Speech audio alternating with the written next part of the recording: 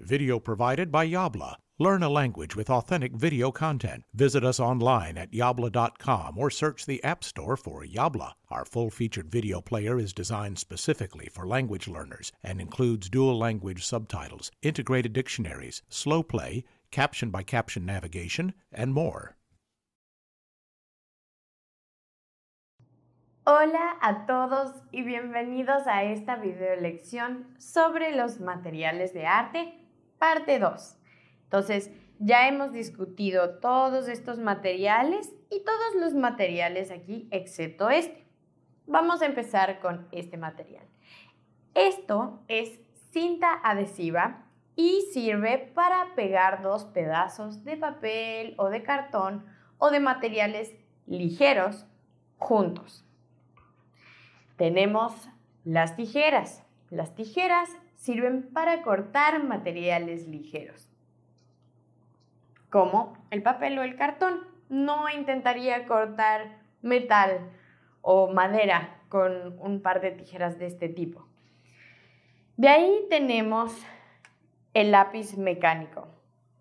Este lápiz mecánico tiene un sacapuntas porque la mina dentro de este lápiz mecánico es gruesa, entonces puede hacerla más delgada.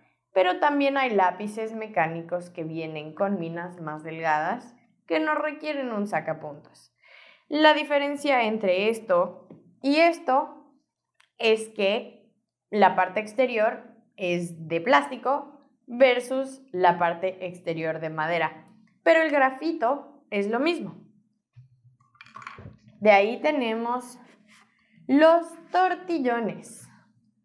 Estos sirven para hacer un degradé de sombreado más parejo.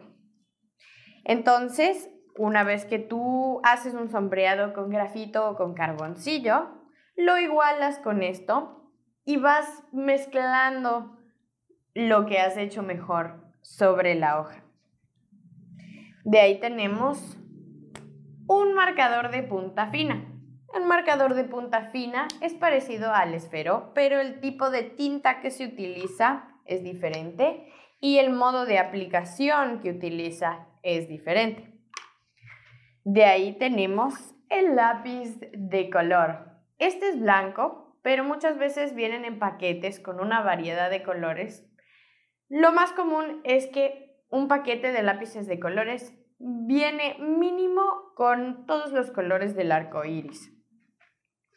De ahí tenemos un marcador común. El marcador común viene lleno de tinta y por lo general hace líneas gruesas y la tinta es completamente opaca.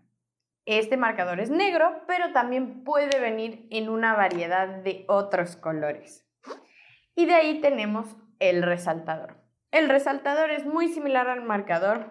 En este caso tienen una punta diferente, pero hay veces que los marcadores vienen con esta misma punta.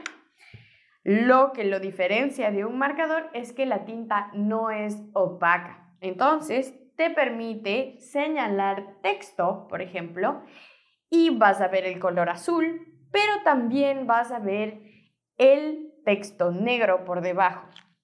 Y por eso se le llama un resaltador. Gracias por haberse unido a esta videolección sobre los materiales de arte. Los veo la próxima. Adiós.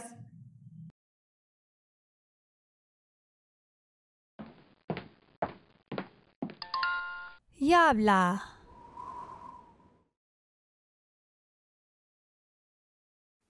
If you enjoyed this video, you will love the full-featured Yabla video player. Find us in the App Store by searching for Yabla, or visit getyabla.com for special offers for podcast viewers.